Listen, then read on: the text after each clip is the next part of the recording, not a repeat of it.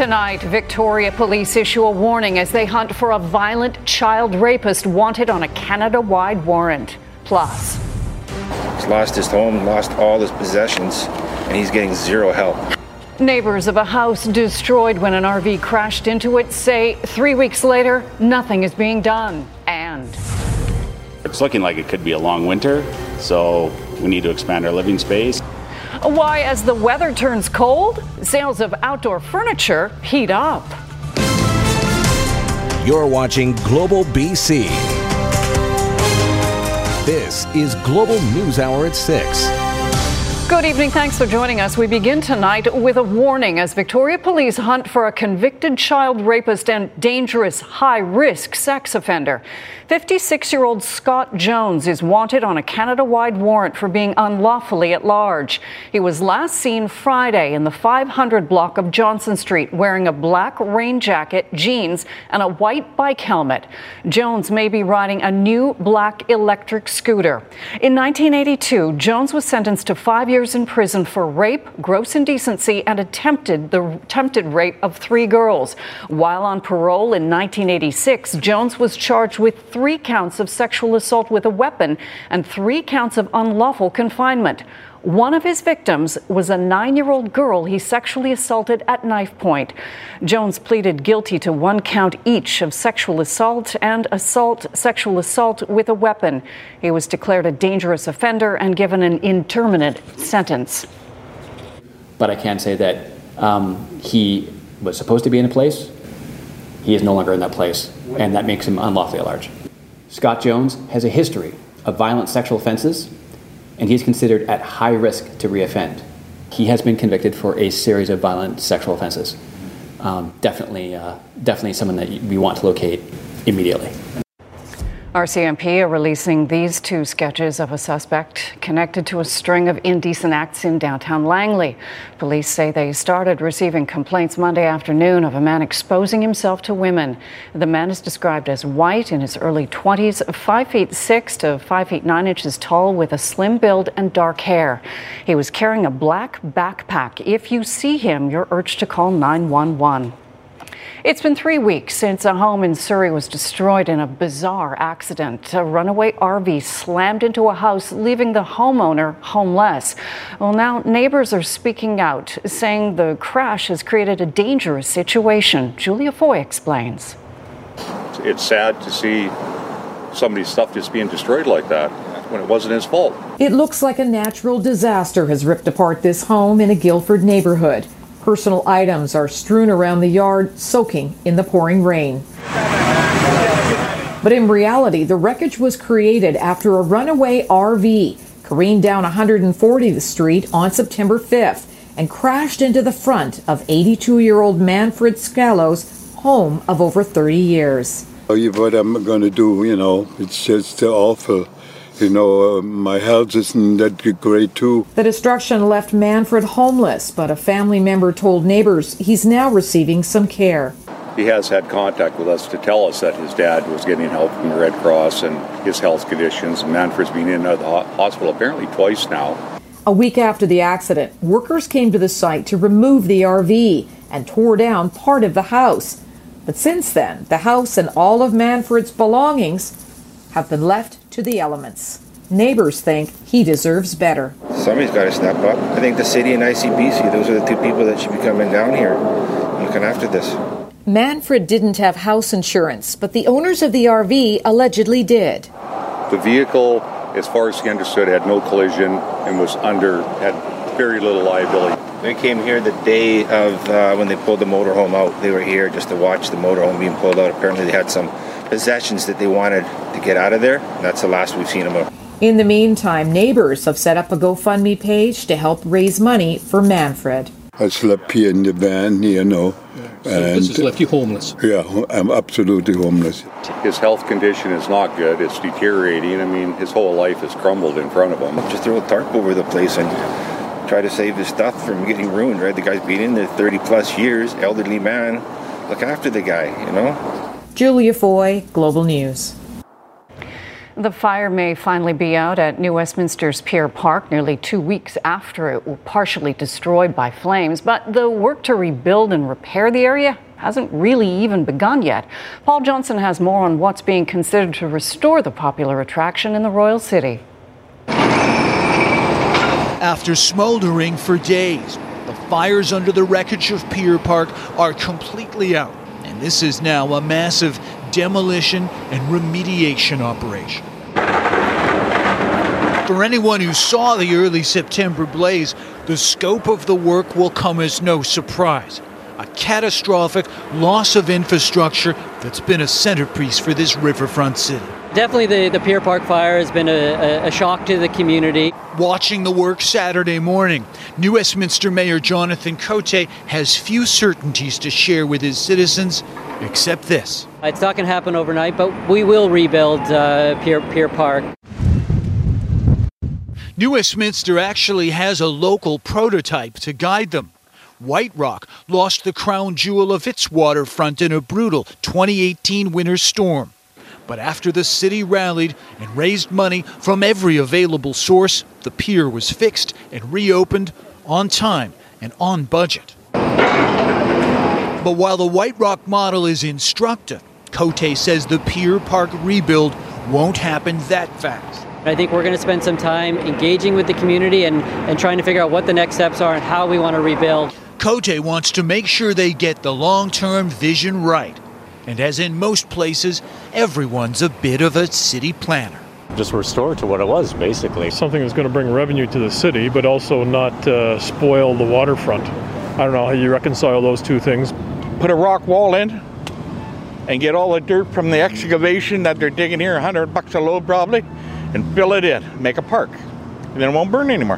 One other thing that puts this on a longer time frame is the large amount of demolition and environmental work likely needing to happen here. And the price tag, don't be surprised if it's around $20 million. In New Westminster, Paul Johnson, Global News. On the provincial election campaign trail today, two party leaders made promises connected to health care. NDP leader John Horgan was in Terrace today, promising to complete a new and expanded Mills Memorial Hospital if his party forms the next government on October 24th. Horgan also met with local Indigenous leaders and visited a health centre in Kitimat. The Skeena riding is currently held by the Liberals' Ellis Ross. But in order to build this hospital, we need to ensure that we re-elect an NDP government. In order to make sure we don't go back to the days when promises were made and not kept, we need to elect an NDP government. BC Liberal leader Andrew Wilkinson was in Vancouver hosting a virtual rally with fellow party candidates. He promised support for the many sectors of the economy negatively impacted by the pandemic, particularly the retail and tourism sectors. Wilkinson also said if the Liberals form the next government, they will provide the flu vaccine for free. We're prepared to commit to right now, right here, is to make sure that flu shots, flu vaccines are available free of charge to every British Columbian, because we don't need an epidemic on top of a pandemic.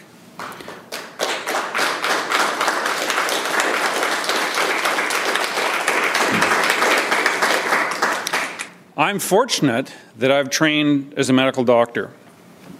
And I know how these things work. I know how it flows through the system. I know how people fall ill, and I know how to keep people healthy. BC Green leader Sonia Furstenau was campaigning on Vancouver Island today, meeting with party members and volunteers in the Cowichan Valley and attending the Duncan Farmers Market. Well, today is the deadline to register or update your voter information ahead of the October 24th election. Elections BC says you have until 8 o'clock tonight to do so online or by phone. Once the deadline passes, voters can still register or request a vote by mail package, but the process will take longer. Voters are encouraged to make sure their information is up to date now so they can help reduce lineups at voting locations. An outbreak of COVID-19 has been declared at a Kelowna church. The Interior Health Authority says anyone who attended a morning church service at the Calvary Chapel on September 13th may have been exposed to the virus. At least 4 people are now connected to the outbreak, with the latest 3 cases identified to public health over the last 2 days. The IHA says the service was televised with parishioners watching from different rooms. Health officials are asking those in Ann Rouser Hall in the building to self-isolate until the end of day tomorrow and to get tested if they display any symptoms. An outbreak has been declared in the First Nation community of Whitsett, north of Smithers. So far, 14 positive cases have been confirmed. The northern community has been on lockdown for the past week. The Canada Emergency Response Benefit comes to an end today. Most recipients are expected to be automatically moved over to a new employment insurance system. CERB provided $500 per week to those who lost income due to the pandemic when it was first announced back in March. It's estimated that almost 9 million Canadians accessed the benefit at some point this year. About 3/4 of CERB recipients are expected to transfer over to EI. Following a contentious summer, Stanley Park reopened 2 lanes of vehicle traffic today. The cones were removed last night by the Vancouver Park Board. They were put in place in April as a pandemic measure. Roads were closed to vehicles and bikes were diverted off the seawall to allow pedestrians to practice physical distancing. Over the summer, the Park Board voted to take away 1 lane of vehicle traffic, giving it exclusively to cyclists. Disability advocates filed a human rights complaint over reduced access to the park. Staff at the Tea House also spoke out, saying fewer diners could access their restaurant. The Park Board always maintained the pandemic measures were temporary. Hope they don't go back to this next summertime. I think they realize the value of employing hundreds of people over some cyclists in a park who can still cycle in the park and cycle anywhere, really, let's be honest. We need to understand that we are still in the midst of a pandemic and we are also in global warming crisis, and we have to stop designing our cities with the desire to move cars from one place to another. Instead, we have to look at a way where we can move people in an equitable way. Victoria Police are releasing surveillance video of the suspect in one of the city's latest parkade break-ins. Last Saturday, a man was seen entering an underground parkade seconds after a car drives in. After a quick look around, police say the suspect broke into a vehicle and storage locker, walking off with $2,000 worth of cycling gear, bike helmets, and tools.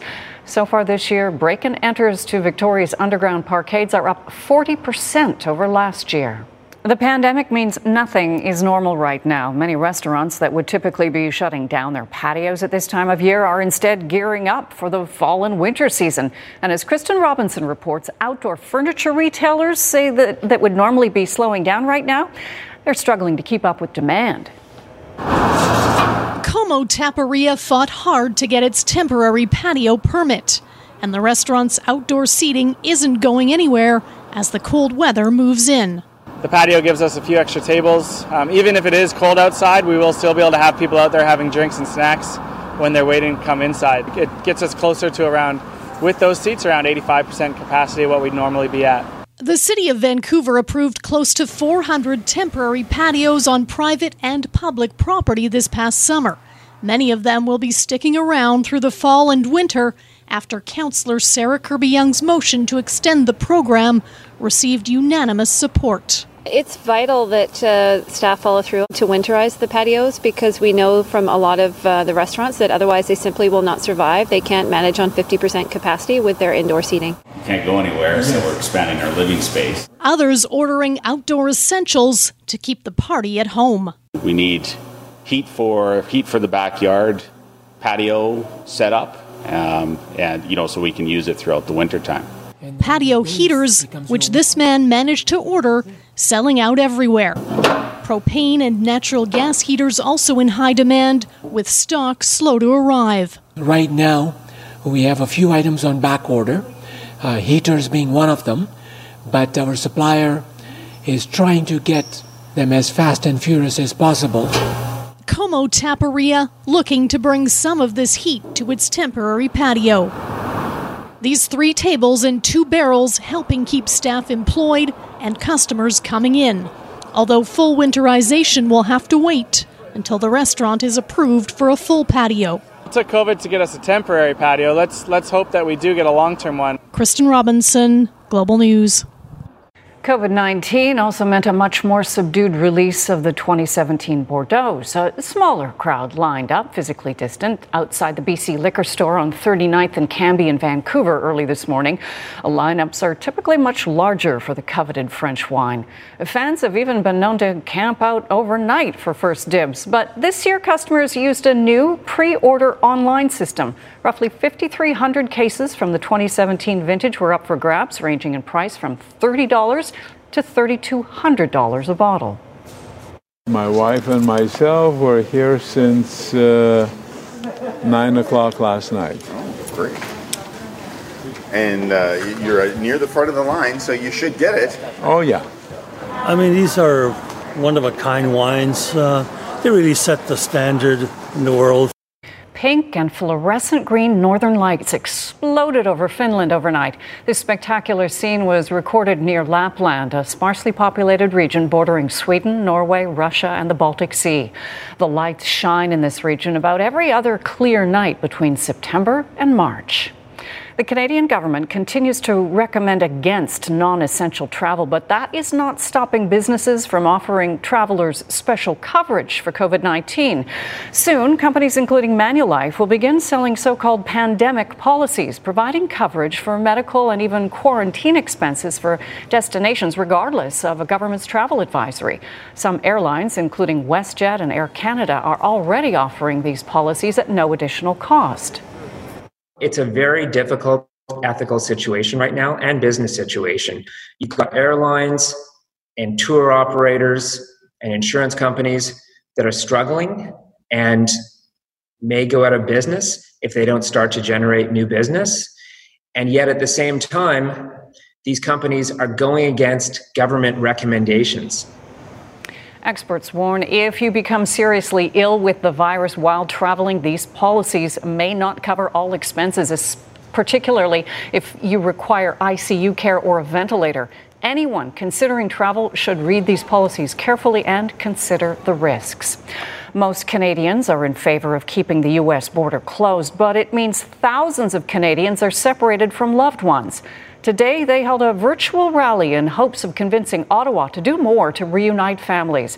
David Akin has the story of two Americans who couldn't say goodbye to their dying mother, a Canadian on this side of the border. Since the spring, Canada has shut its border to all visitors not declared essential, truck drivers, healthcare workers, and so on. There's only been one exemption. Foreign nationals can travel into Canada if they are going to join their immediate family. But Canada's definition of immediate family has kept many who believe they qualify apart. A group called the Faces of Advocacy, which says it has 7,200 members, is pushing to broaden that definition and ease border restrictions for compassionate reasons. The group held an online rally Saturday to raise awareness of the issue. For example, Canada right now will not let adult non-Canadian children into the country, even if one parent is a Canadian. John McCall, an American citizen living near Peterborough, Ontario, tried earlier this year to get his American adult children into Canada to help take care of their mother and his wife, Donna. She's a Canadian citizen. Donna died in early August, and her children could only say goodbye via video. I called the kids, and I held the phone up, and they said goodbye. It was tough. I don't want this to happen to anybody else. It's a tragedy that shouldn't have happened. MPs from all parties, including the Liberals, spoke at Saturday's online rally, and they say changes that could have helped families like the McCalls are long overdue. David Akin, Global News, Ottawa. U.S. President Trump's choice to succeed Justice Ruth Bader Ginsburg is another woman who goes by three names, but that is where the similarities end when it comes to their judicial records and political leanings anyway. Amy Coney Barrett could become the youngest Supreme Court judge, and her influence could last for generations. Tonight, President Trump announcing his nominee to the U.S. Supreme Court, federal judge Amy Coney Barrett of Indiana. She is a woman of unparalleled achievement, towering intellect, sterling credentials, and unyielding loyalty to the Constitution. The mother of 7 is a devout Catholic, a former Notre Dame law professor and clerk to the late Justice Antonin Scalia. At 48, she would be the High Court's youngest justice, able to serve for decades. Her time on the federal bench has been relatively brief. President Trump appointed her to the 7th Circuit Court of Appeals in Chicago in 2017. No matter the issue, no matter the case before her, I am supremely confident that Judge Barrett will issue rulings based solely upon a fair reading of the law. Should I be confirmed, I will be mindful of who came before me. The flag of the United States is still flying at half-staff in memory of Justice Ruth Bader Ginsburg to mark the end of a great American life. A favorite among social conservatives, Judge Barrett's selection helps the president with evangelical voters. Despite outrage from Democrats, Senate Republicans plan to move quickly toward confirmation, possibly before Election Day. She would join President Trump's 2 other Supreme Court nominees, cementing a conservative majority. She could be seated in time to hear a case seeking to overturn the Affordable Care Act and any disputes arising from the presidential election. Judge Barrett's conservative supporters hope she'll shift how the court rules on abortion rights, and that's also what her opponents fear. In Washington, Alice Barr, NBC News. And ahead of Trump's announcement today, tens of thousands of people attended a prayer rally at the National Mall in Washington, D.C. The Reverend Franklin Graham said he organized the rally to pray for God to heal America because people are divided and there's fear and uncertainty. He and Vice President Mike Pence also requested prayer regarding the new vacancy on the Supreme Court. Pray for all of the members of the Congress of the United States. Pray for all of our justices on the Supreme Court, including the remarkable woman that the president will nominate to fill the seat on the Supreme Court later today. Say no to the tyranny of the New World Order! In the UK, police broke up a protest in central London because thousands of demonstrators were not social distancing and many weren't wearing masks. The crowd was angry about new measures to curb the spread of COVID-19, including a 10 p.m. curfew for restaurants and bars and mandatory masks for staff in the hospitality and retail sectors. Many also made claims related to QAnon conspiracy theories and the belief governments orchestrated the pandemic. Britain has the highest death toll in Europe from COVID-19 at 42,000. New cases shot up to around 9,600 per day last week, up from around 6,000 the previous week. In Health Matters tonight, a company in Singapore has unveiled an automated swab testing robot. The SwabBot is designed to free up hands and lower the risk for healthcare workers. It allows users to insert 2 plastic pieces into their nostrils. A swab stick is then extended into their navel cavity to collect a sample. The process is activated when the patient pushes their chin against a small chin rest on the machine. It's a little bit ticklish, but that's normal. Every time I do the swab, you feel ticklish, but it's a very soft, gentle kind of ticklish, so it doesn't hurt at all. The robot is only a prototype, but there are plans to produce at least 100 units. Taiwan also has developed a similar machine. Turns out a parent's touch may help babies undergoing painful procedures. A new study from the UK measured the brain activity of 27 infants during a needle prick to the heel. Although researchers say they can't confirm whether the baby actually feels less pain, they found that children who had skin-to-skin contact with their mothers had less brain reaction to the pain. That's compared to those who were held through clothing or not touched at all. You're watching Global News Hour at 6. The prehistoric gift British naturalist David Attenborough gave young Prince George on their first meeting. We're going to have that for you right after Yvonne's forecast. But first, we want to update you on the status of 2 giant pandas at the Calgary Zoo. They will return to China after the zoo secured a fresh supply of bamboo.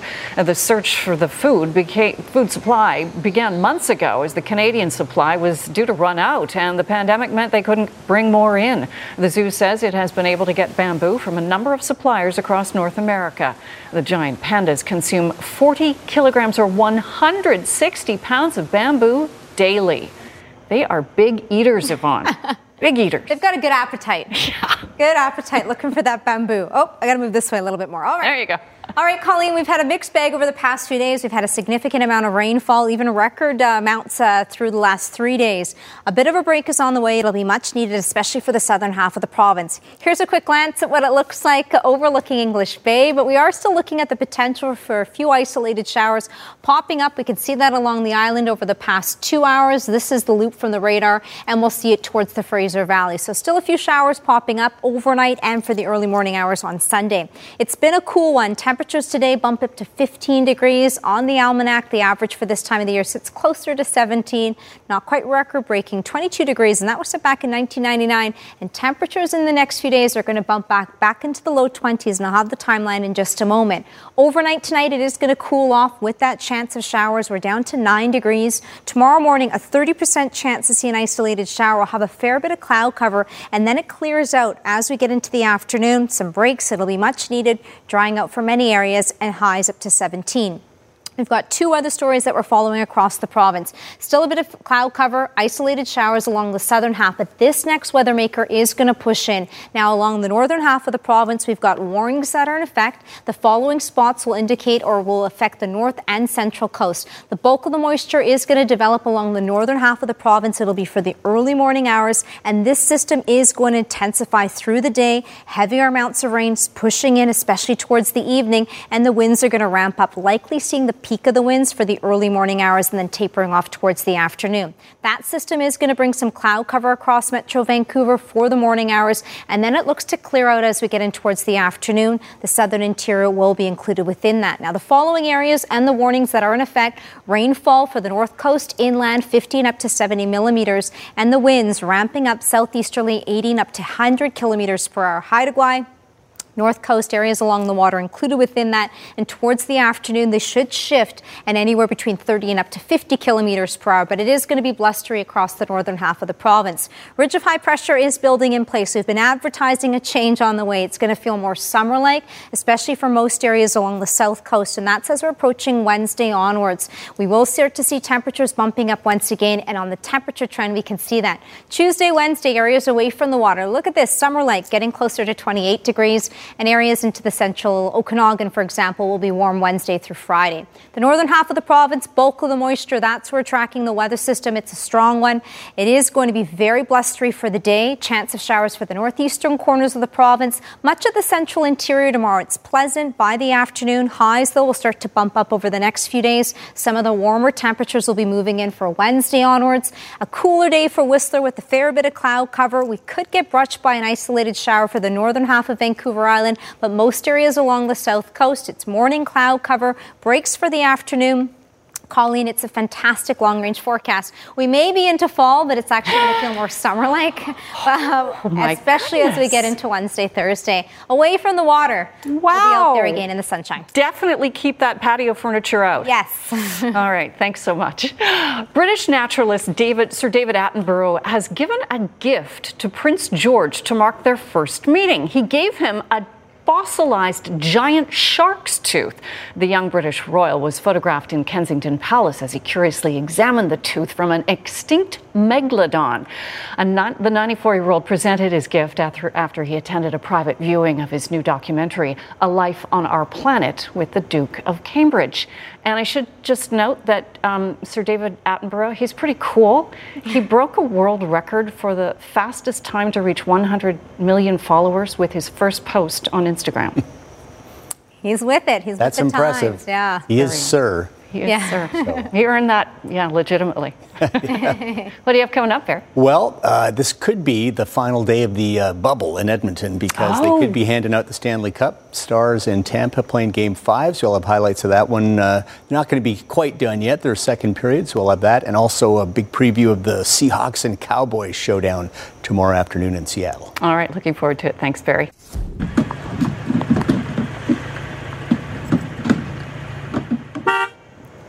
A moose committed a hit and run this week in Boulder County, Colorado, attacking a parked car. It was all caught on camera by a man riding a bike through the area. Eventually, the moose gave up and ran into the woods. The cyclist left a note on for the car owner to discover so he could look at the video. The car owner said that it's mating season and that the moose may have reacted to seeing its reflection in the car. Well, from a moose with road rage to a girl who sees herself as a horse, the Edmonton teen has gained international attention for her unique skill. She's embracing her hobby, and as Global's Morgan Black explains, she may also be encouraging others to embrace their weird hobbies. This is Ava Vogel. I gallop around and hurdle over obstacles on all four legs, and I try to mimic a horse as best as I can. And she already knows what you're thinking. It is a very unique and strange hobby. The 17-year-old began jumping in 2012 after seeing other girls practicing on Instagram. And then over the years, I slowly realized that I was pretty good at it and I could jump pretty high. At her peak, Ava could jump nearly 4 feet in the air. Her videos grew popular and she quickly became the face of the trend. I'm different and I'm okay to express myself, but there was definitely a couple times when I was gaining a lot of followers and getting a lot of feedback from people where I did have some doubts about, is this okay, maybe I should stop. But naysayers never got her down, her self-confidence rising alongside her fame. Being able to post myself on the internet, especially doing this such a weird hobby with my name and face all over the internet, has really shown me that's okay to be different. She'll be featured in the latest book by Ripley's Believe It or Not, a celebration of the extraordinary. Everyone has their quirks. Everything has something strange they embrace. And the people that we work with really just want to share that. And I think it's really great because it also, lets other people feel a lot more comfortable with their own weird side as well. This unconventional hobby has even helped the teen find her career path. It's given me a love for exercise and a love for movement. In school, I started to get really interested in kinesiology and biomechanics, and I hope to pursue that as my career. And for Ava, there's no better feeling than walking your own path. People should learn how to have an open mindset towards new things like this, and not to be afraid to express yourself and show that you're different. Morgan Black, Global News. Barry's here with sports. And Barry, as you know, the pandemic means that golf tournaments are being held without fans right now. So during the third round of the Dubai duty-free Irish Open in Ballymena, Northern Ireland, a unique sight was captured near the 14th hole. Very good there. Oh, there's one of the few spectators outside the bubble. He's got a few friends as well. They're ready to steal his Kit Kat, I think. Isn't that a fantastic picture? Isn't it? Photograph that somebody quickly. That's brilliant. That's right. They moo on good shots and they also moo on bad shots. Thanks, Colleen. Yeah, we'll start with a little hockey. No cows in the crowd tonight, that's for sure. The Stanley Cup could be handed out tonight, though, in Edmonton. Tampa Bay is just a win away from their second ever cup. They won their first one back in 2004 under John Tortorella. Lightning are coming off a 5-4 overtime win last night in Game 4. That may have taken what little juice was left out of the Stars, but right now they are back at it in Game 5. Stars needing a win to extend their time in the bubble. First period, good start. The veteran Corey Perry played all of his time with Anaheim before this year, won a cup with the Ducks in 2007, scores there to make it 1-0 Stars. Anton Khudobin, the Stars goalie, was very shaky last night, much sharper tonight. Big save off Nikita Kucherov, 1-0 after 1. But early in the second, the Lightning tie it. Andre Palat, one of the Lightning more dangerous players, drives the net. Great move, his 11th of the playoffs, ties it at 1, and they are through 2, tied at 1 in Edmonton. The Seahawks are home to Dallas tomorrow afternoon, and we'll see if Russell Wilson can torch the Cowboys like he did against the Falcons and Patriots. Wilson has an NFL-high 9 touchdown passes in the first 2 games. Offense shouldn't be a problem again, but can the Hawks' defense tighten up? The man with all the answers is Chanel in the Red Zone.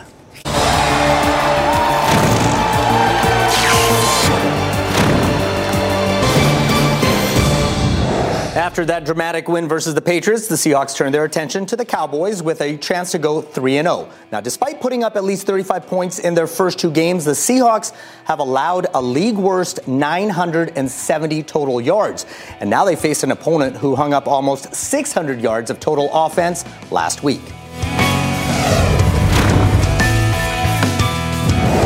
The Cowboys come off a stunning win versus the Falcons last week, recovering an onside kick and scoring 16 points in the final 5 minutes.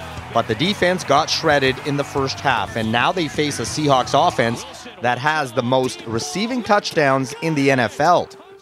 Dak Prescott ran for 3 touchdowns and threw for 450 yards, a good chunk coming when Dallas trailed in the second half. He is number 3 in passing and could have a field day as Seattle is dead last, giving up 415 yards through the air. A good start is the key for Dallas as they have been outscored 27-0 in the first quarter. Russell Wilson is playing out of his mind. 5 touchdowns versus the Patriots, 9 overall. That is number 1 in the NFL. He has the best completion rate, a whopping 82.5%. DK Metcalf is now the team's deep threat, averaging over 23 yards of reception, second best in the league.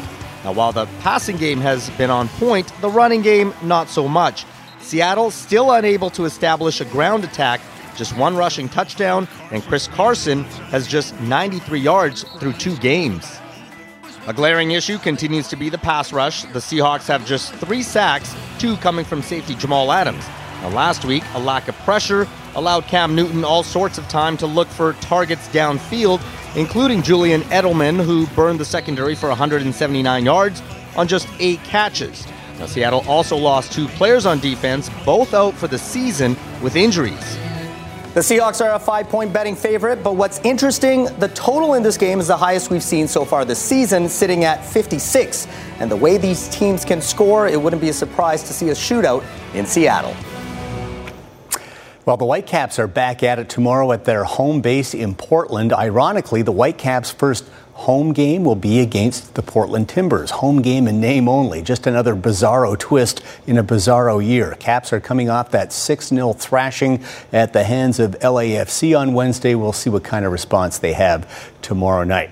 English Premier League, Chelsea looking not so pretty in pink, taking on West Brom. Chelsea fell behind 3-0 inside the first half hour. Kyle Bartley with the 3rd goal for West Brom. Surely that would be enough. Not so fast, surely. Chelsea come back. Beautiful give and go, finished off by Callum Hudson-Odoi. That made it 3-2, and plenty of time left for Chelsea. And in the 3rd minute of stoppage time, Chelsea with all sorts of pressure. West Brom keeper here spilling the shot, and Tammy Abraham has an easy tap in for the equalizer as Chelsea escape with a 3-3 draw versus West Brom. 3rd round of the Corrales Punta Cana Championship from the spectacular Dominican Republic. Canada's Mackenzie Hughes at the 15th from off the green. Chips it in for birdie, gets to 12 under. He then birdied the 16th, and then at 17 again from off the green. He chips in another one for birdie. Hughes shot 5 under 67 today, 14 under for the tournament. He's in 3rd place, right there in contention. The leader is Adam Long.